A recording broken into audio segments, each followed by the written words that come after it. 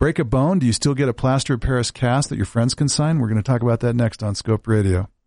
Access to our experts with in-depth information about the biggest health issues facing you today. The Specialists with Dr. Tom Miller is on The Scope. Hi, I'm Dr. Tom Miller, and I'm here with Dr. Bruce Thomas. He's an orthopedic surgeon here at the Department of Orthopedics at the University of Utah and also practices at our Farmington facility in Farmington, Utah.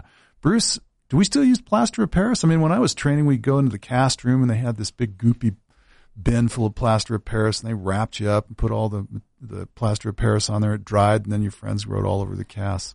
Times change a little bit or not? For most things, times have changed. I would suspect. Plaster is it's been good. It's traditional. It's heavy. It's dirty, and for a long time, orthopedic surgeons felt like it held the molds better. There are studies that show that fiberglass will hold the mold we put on a cast as well as fiberglass, and we mold the cast to put pressure on the bones in the right place to hold the fracture in place. The orthopedic axiom is crooked cast, straight bone. So you can mold the fiberglass right around the arm in the same, or leg in the same way that you did with the plaster of Paris? You can, and when they've looked at it scientifically, the results were very similar. So I suspect it's a lot lighter than that big clubby plaster of Paris cast that people wore around for 8 weeks. Significantly lighter, much cleaner, and your friends can still write on it.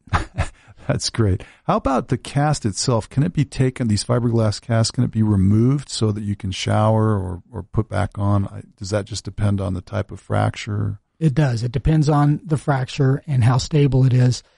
Once the fiberglass is on, it's not easy for the patient to take it off, but we can cut the cast and make it removable if there's a fracture that is stable and we're not worried about a lot of displacement.